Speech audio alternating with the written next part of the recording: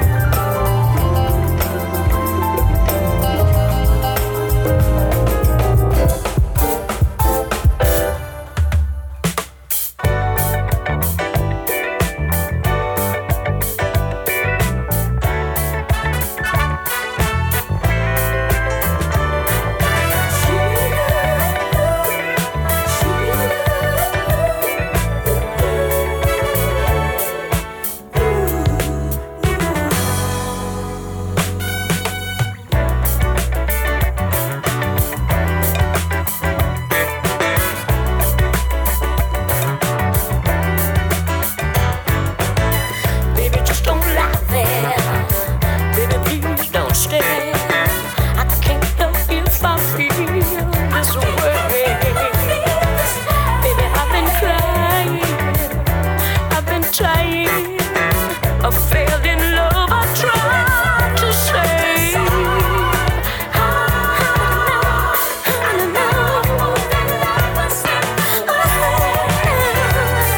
Slip away.